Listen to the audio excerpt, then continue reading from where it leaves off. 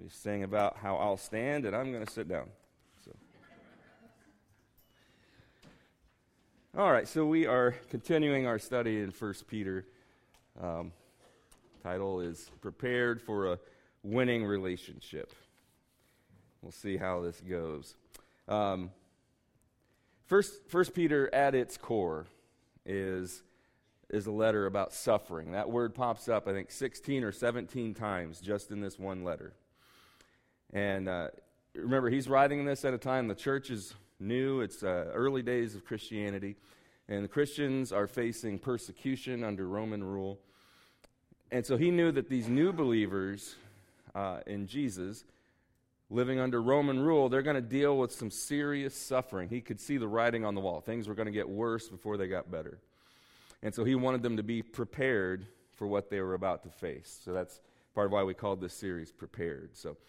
But the thing about suffering, right, is that it can build you up and bind you together. You know, in football in the summer, you know, we would do 2-a-days, 2 practices a day. It's miserable, and it helps build team chemistry and all of that. At least that's what they said. I think it was just a way for middle-aged guys to torture teenagers, but,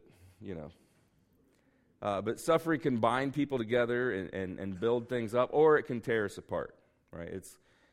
So much of it is about how we come out the other side of it, right? It's about our attitude toward the situation and toward those people who may, in our perception, be responsible for our suffering. So last week, Pastor Chris finished up chapter 2. We're going to hit a few verses from that chapter just to kind of give us our context, the train of thought that Peter's on. So we'll read a few verses here, and then we'll pray. 1 Peter 2, verse 13 said, "Submit yourselves for the Lord's sake to every human institution, whether to a king as the one in authority, or to governors as sent by him for the punishment of evildoers and the praise of those who do right." Then down in verse 18 it said, "Servants, be submissive to your masters with all respect, not only to those who are good and gentle, but also to those who are unreasonable." Right? So you could substitute employees, right? Listen to your bosses, not just to the ones who are good and reasonable, but even the bad ones. Because submission, it's an interesting word, right? I don't know about you, but when I hear submission, the first thing I think of is like the UFC, right? Cage fighting. You get somebody in a rear naked choke and they either pass out or they submit, right? They tap out, right? They give up. But that word, you can't, over the years, I've had husbands come to me before and say, "How do I make my wife submit?" And I'm like, "Well, you can choke her out." But that's not what this word means, right? That word is to voluntarily carry a burden, right? That's what the word submission really means. So it's not being forced into doing something. It's voluntarily carrying a burden, doing something that's difficult, putting up with someone who's difficult, with gentleness, whether they deserve it or not. So you can't make someone volunteer. Verse 21, it says, "For you have been called for this purpose, since Christ also suffered for you, leaving you an example for you to follow in his steps, who committed no sin, nor was any deceit found in his mouth. And while being reviled, he did not revile in return. While suffering, he uttered no threats, but kept entrusting himself to him who judges righteously." So even though Jesus suffered unjustly, it wasn't fair. He deserved better, right? He voluntarily carried the burden of our sin upon the cross, and then he left the results up to God. So that's the train of thought that Peter's been on, right? Yes, there's suffering.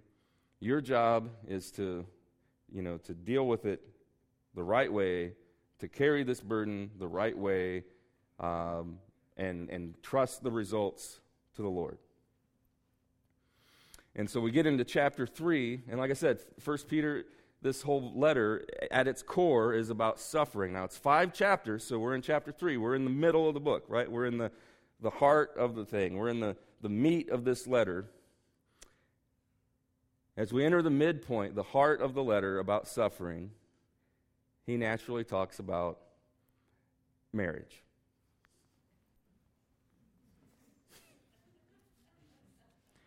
You can do with that what you will.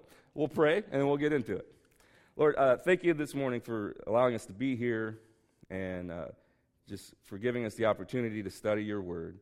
Lord, we pray that you would open our eyes and our hearts to be ready to receive the truth of your word and not just leave here more academically prepared, but, Lord, that we would be have our hearts prepared to serve others and serve you.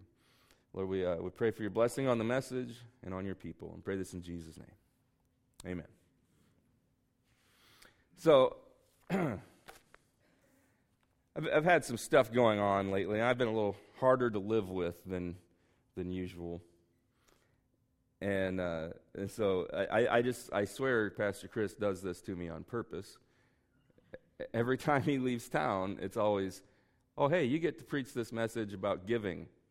Or this week, the first verse. In the same way, you wives, be submissive to your own husbands. I was like, oh, thank you. Thank you for that. I get to cover that one. And so in this chapter, Peter, he talks about marriage, and he devotes 6 verses to wives and 1 verse to husbands. Now, to be fair, Paul, in one of his letters, does kind of the inverse. He devotes a lot more to husbands and only a few to wives. But I think Peter, remember, he's talking about the context is suffering, right? Difficulty, dealing with hard times. And so before we get a big head and go, yeah, see, wives, you need a lot more instruction than us guys, right? That's not what Peter was saying. He was like, no, wives, it's a lot harder for you dealing with Dumbo over there, you know. So we're going to give you a little bit more instruction. So, but yeah, like I said, I've been a little bit more difficult to live with here lately, and it was just one of those things. I'm like, oh, thanks, Chris, for giving me a sermon about marriage.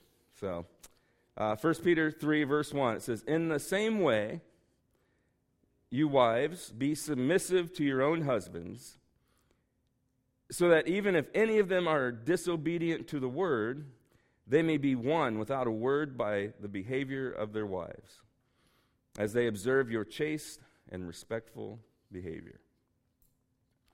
So, first thing he says, in the same way, right? In the same way of all the things we just read about in chapter 2.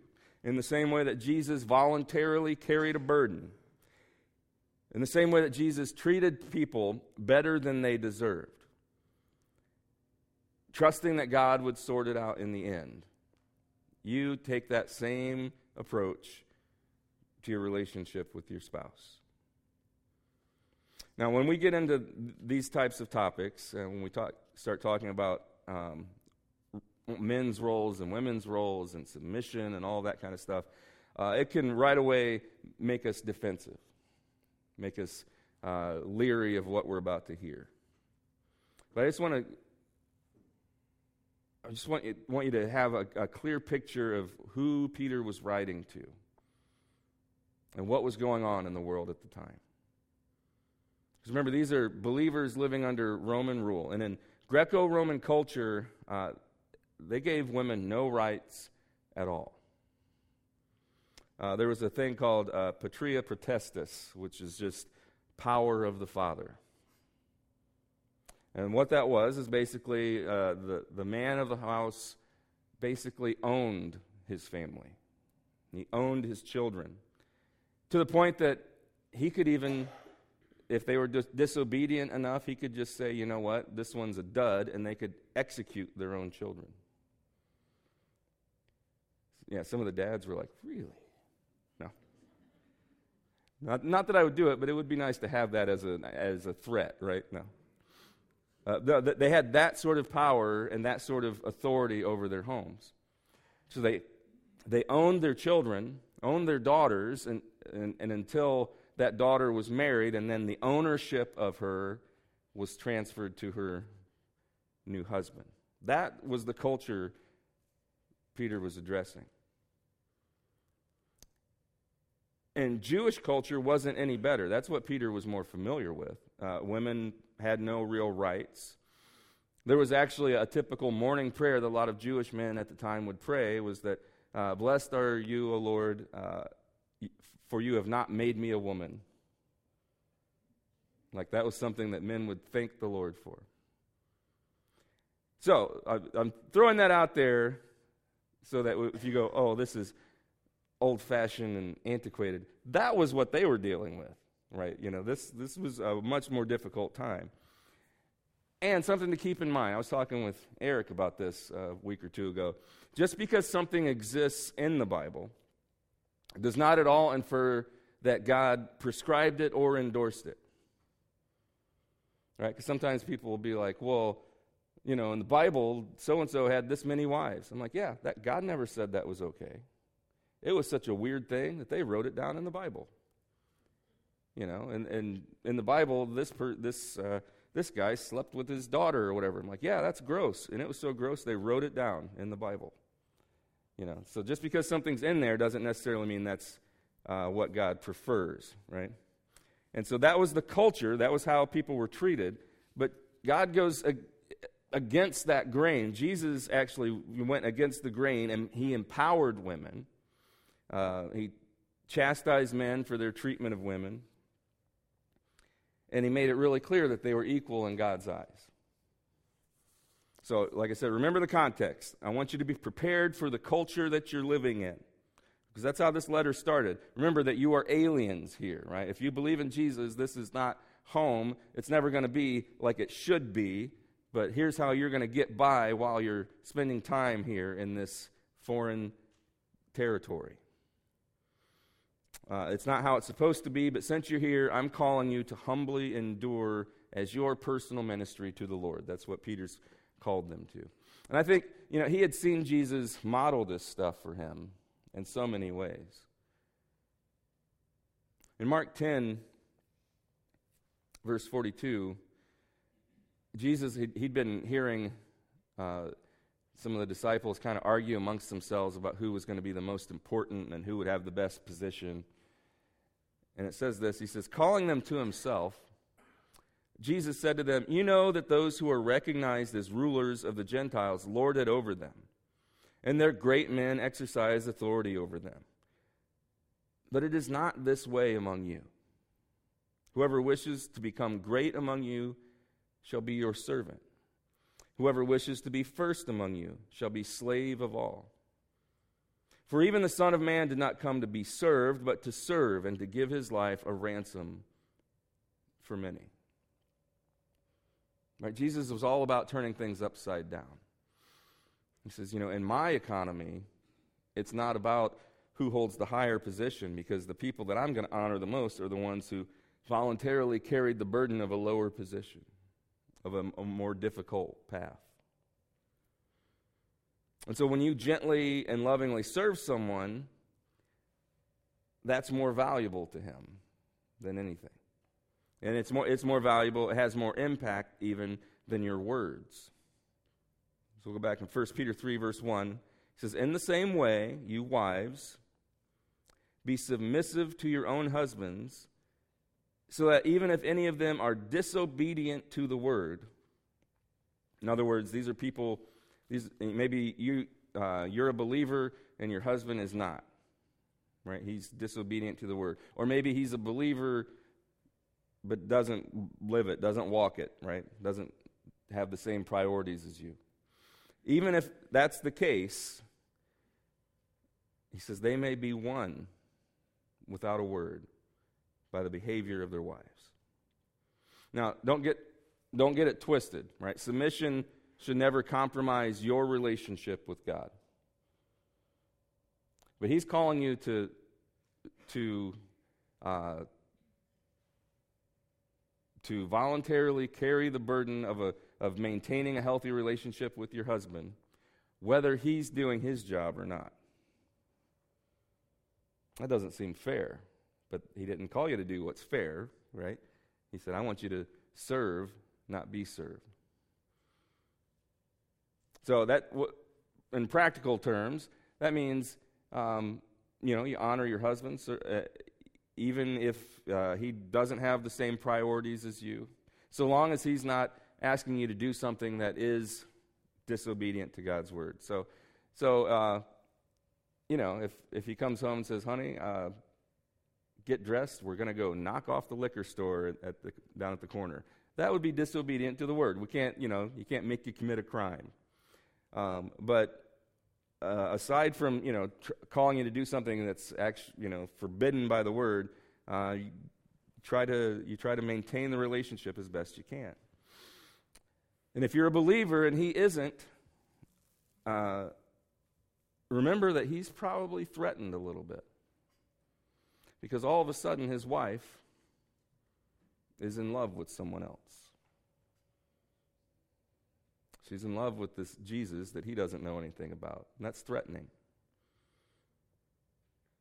One thing we've seen statistically, it's just proven over and over, is that when a man, especially if the kids are younger, when he comes into a relationship with the Lord, in pretty short order, the rest of his family follows.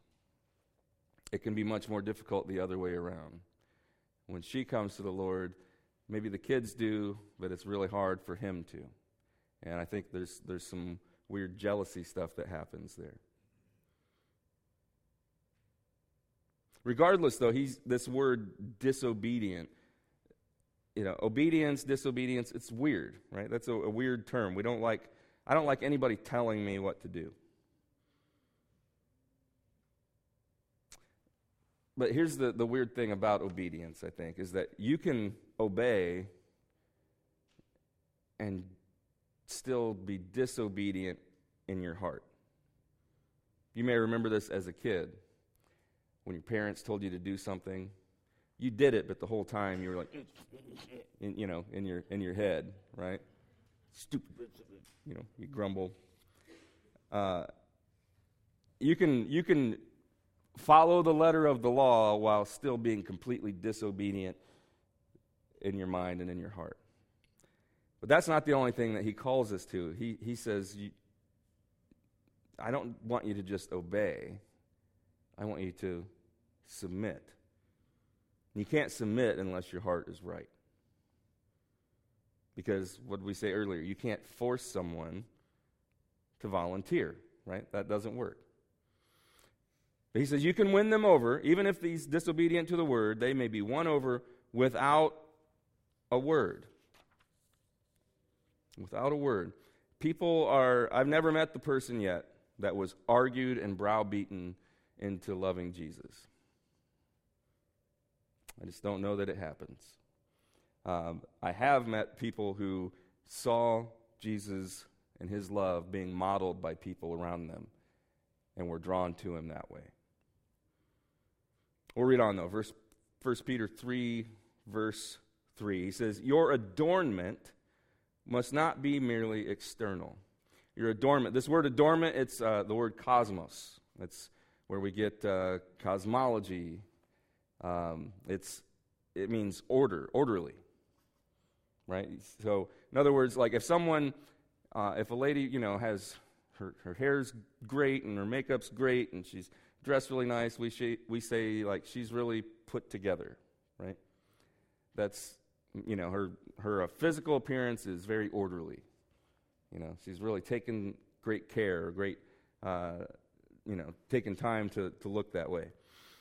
And he says, your adornment must not be merely external, braiding of the hair and wearing gold jewelry or putting on dresses.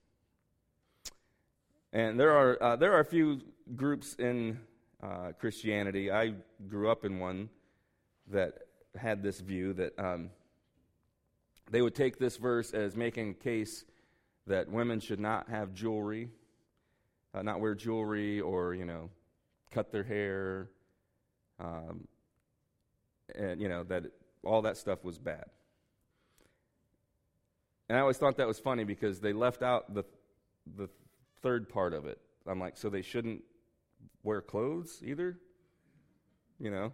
Because that's braiding the hair, wearing of gold jewelry, or putting on dresses or putting on clothes. Like, they left that part out. J. Vernon McGee used to say about this that, if a barn needs painting, paint it. Right? It's okay if you want to wear makeup or have your hair done or whatever.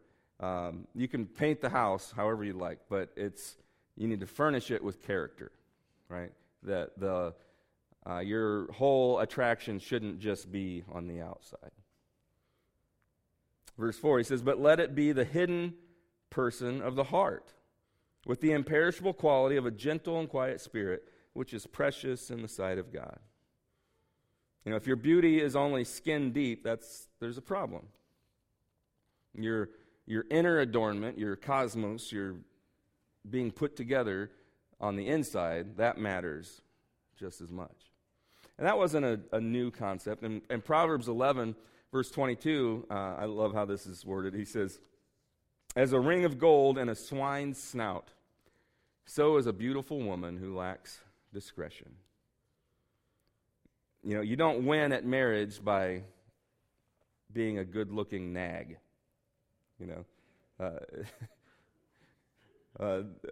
Guys might put up with that for a little while, but what's inside matters more and more as time goes on. And I've always thought that people are a little bit like stained glass windows, that they look great when the sun is out, but in the dark, they're only beautiful if there's light on the inside. But Peter says here it's about your heart, and he says a gentle and quiet spirit. Or your Bible, your translation may say a meek spirit. And again, he's not saying, you just need to be this little church mouse doormat of a person. Meek doesn't mean what maybe you think it means. That word, literally, it was a horse training word. It meant power under control.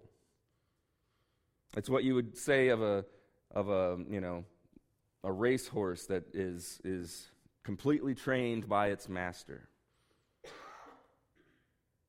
He's saying what matters most, what's going to win your relationship over the most, is having power under control of the master.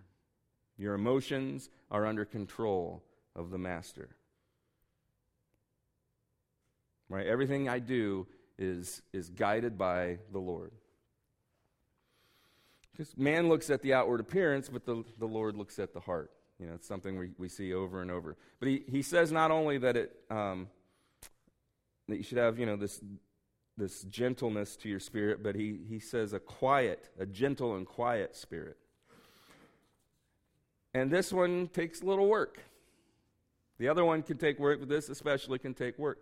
I don't know if you've noticed, but most women tend to be a little more verbal than men. I've seen all kinds of different statistics, and some people dispute them one way or the other, but in general, the consensus is that women communicate about 2 to 3 times as much as men. And it's not true of everyone, but that's a pretty safe bet, I'd say. And for some, I'm asking you to be quiet, and you may say, well, that's just not the way I am. Too bad. Over and over, we're called to do things that don't come naturally to us. See, God loves you just the way you are, and He loves you too much to let you stay that way. Now, this stuff will get me in trouble. And guys, feel free to deny that you agree with me on any of this on the way home. But again, he says, if you want to have a winning relationship, try to do what comes not naturally to you. Maybe listen more and speak a little less. We'll read on. Verse 5. He says, "For in this way, in former times, the holy women also, who hoped in God, used to adorn themselves, being submissive to their own husbands, just as Sarah obeyed Abraham, calling him Lord." So try that one out when you get home. All the guys are like, stop. I make Ganna call me Lord all the time. No, this is he's saying, she treated him with respect, right? He says, just as Sarah obeyed Abraham, calling him Lord, and you have become her children if you do what is right without being frightened by any fear. So apparently Sarah called him Lord or Master, and basically just means she showed him respect. There's a guy, a series we used to do a relationship class with some of their material, Love and Respect. I think it was Emerson Eggerichs. But he said this. He said that men who feel respected are spurred on in their efforts. Those who feel diminished withdraw from the relationship. If you spotlight and celebrate your husband's strengths, you'll see him come to life. If he hears you bragging about him rather than complaining about him, he will be drawn to you. The opposite is also true. If a man feels he can't do anything right, if all he hears about are the things he's doing wrong, if he feels like a failure, he will drift further and further away. And we've Christian and secular psychologists alike agree that is one of the main driving factors for men is the need to feel respected. You may read that and go, okay, yeah, great. Sarah honored her husband and respected him, but I'm not married to an Abraham. And, he was no treat himself. We like to hold up some of the folks in the Bible as, well, he was perfect because he's Father Abraham, right? And he was far from it. He was no treat himself. Basically, this is how life went with Abraham. Is one day he says, honey, I had a vision. We're going to sell everything we have and move somewhere. I don't know where. And we're going to go to this place that we don't even speak the same language. And when we get there, you have to pretend to be my sister. And then I'm going to give the best part of the land to my loser nephew. And then I'm going to take one of our kids up a hill and possibly sacrifice him. We'll see you in a few days. That was life with Abraham, right? He was a man of faith, but he made all kinds of terrible decisions. And he was irresponsible, unpredictable. Sometimes his plans completely blew up in his face. Conversely, Sarah is an interesting choice to model yourself after. Because, she did honor her husband, even though he didn't always deserve it. But on the surface, there were better people to choose to model yourself after. What about Ruth is this great woman of faith? You've got Deborah, who was one of the judges and was a strong, powerful woman. Why Sarah? Sarah wanted a baby so bad that she told her husband to go ahead and commit adultery with her handmaiden so that they could have kids. And so he did. And then she got jealous and mad at him because he did what she told him to do. That's never happened to anybody. Eventually, she actually had her own son, and then the jealousy really got ramped up. And she made Abraham throw his first son out and that kid's mom out on the street in order to keep the peace. This is some like Maury Povich, Jerry Springer stuff, right? This is some major family drama. And the reality is we're still fighting in the Middle East to this day because of those decisions. The whole Isaac and Ishmael thing. So why did Peter choose her as an example? I think it was because of all that stuff, right? Because she was imperfect. And you are not ever going to be the perfect wife. And he will never be the perfect husband. He's not always right, and I know this is shocking, but you're not always right either. We're imperfect people. So all that being said, and the wives are like, okay, great, move on, right? What about him? Because there are 6 verses here about wives, and then Peter dedicates one whole verse to husbands. But to be fair, like I said, in Ephesians, Paul does the inverse. He dedicates 2 verses to wives and 9 verses to husbands. The one verse that Peter gives the men is a potent one. We'll look at it. 1 Peter 3, verse 7. He says, "You husbands, in the same way, live with your wives in an understanding way." Learn to understand your wife.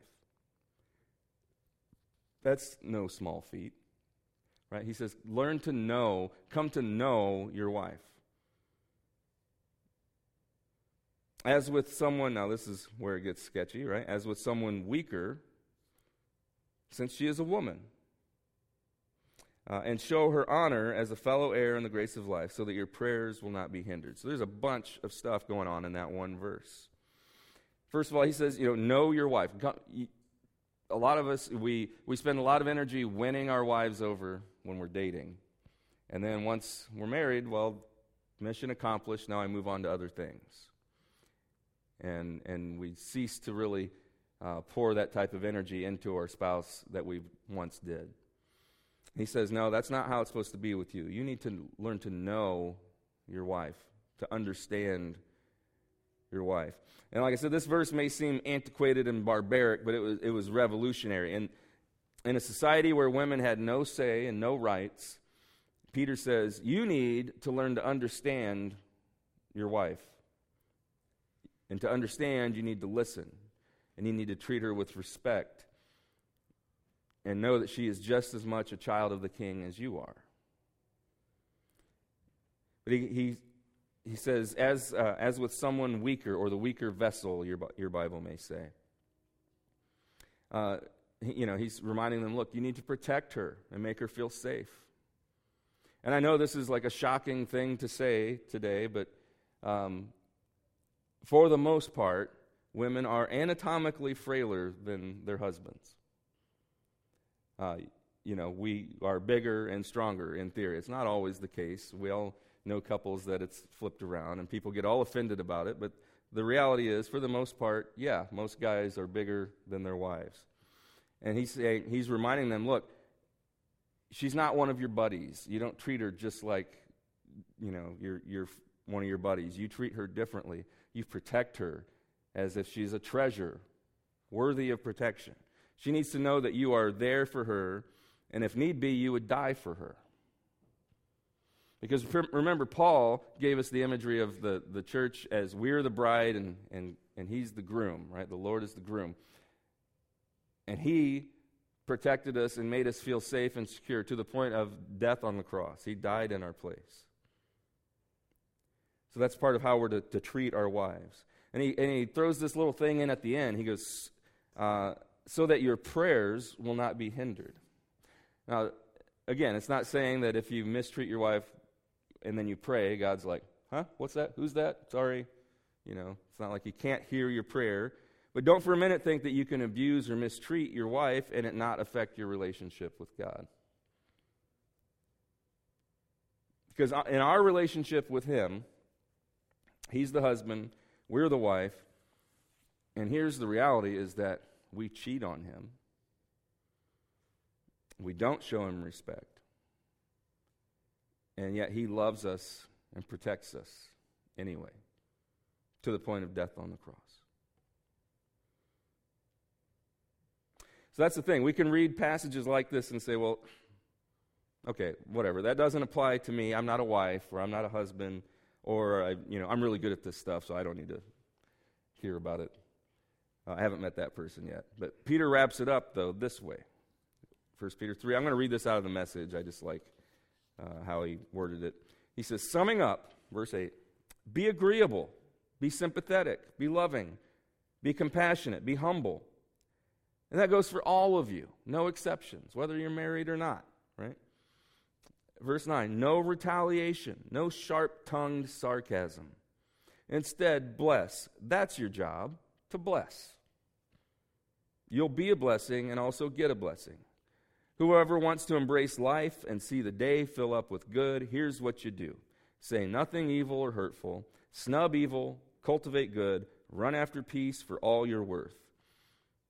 God looks on all of this with approval, listening and responding well to what he's asked. But he turns his back on those who do evil things. I was reading something from Zig Ziglar. Some of you maybe read some of his books about communicating and success and all that kind of stuff. But he received a letter from someone who they thought, what do I do now? I think I married the wrong person. And this is how he responded. He said, I have no way of knowing whether or not you married the wrong person. But I do know that if you treat the wrong person like the right person, you could well end up having married the right person after all.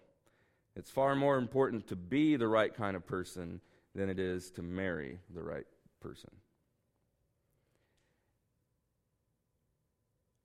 My grandpa taught me growing up something simple. He said, you never have to apologize for doing the right thing. Relationships are hard, but they're not complicated. We make them that way. You treat the other person better than they deserve, and you do what doesn't come naturally, and you learn to appreciate that we're wonderfully different. And that's it. That's all it takes. So I'll leave you with this question, so I'm running a little bit long. Would you treat your spouse or significant other, would you treat them differently if you found out that they had inherited $10 billion? You'd be like, can I make you a sandwich? What's going on? What can I do for you? You need a back rub? Well, Peter reminds us, we are fellow heirs of the grace of life. Right? Your spouse or your significant other is an heir to the King of the universe, the owner of everything. The devil wants you to see every flaw in that person. And God says you need to look at them as the treasure they are. Let me pray for you. Lord, we thank you this morning that even when we are faithless, you remain faithful. Lord, that you treat us better than we deserve.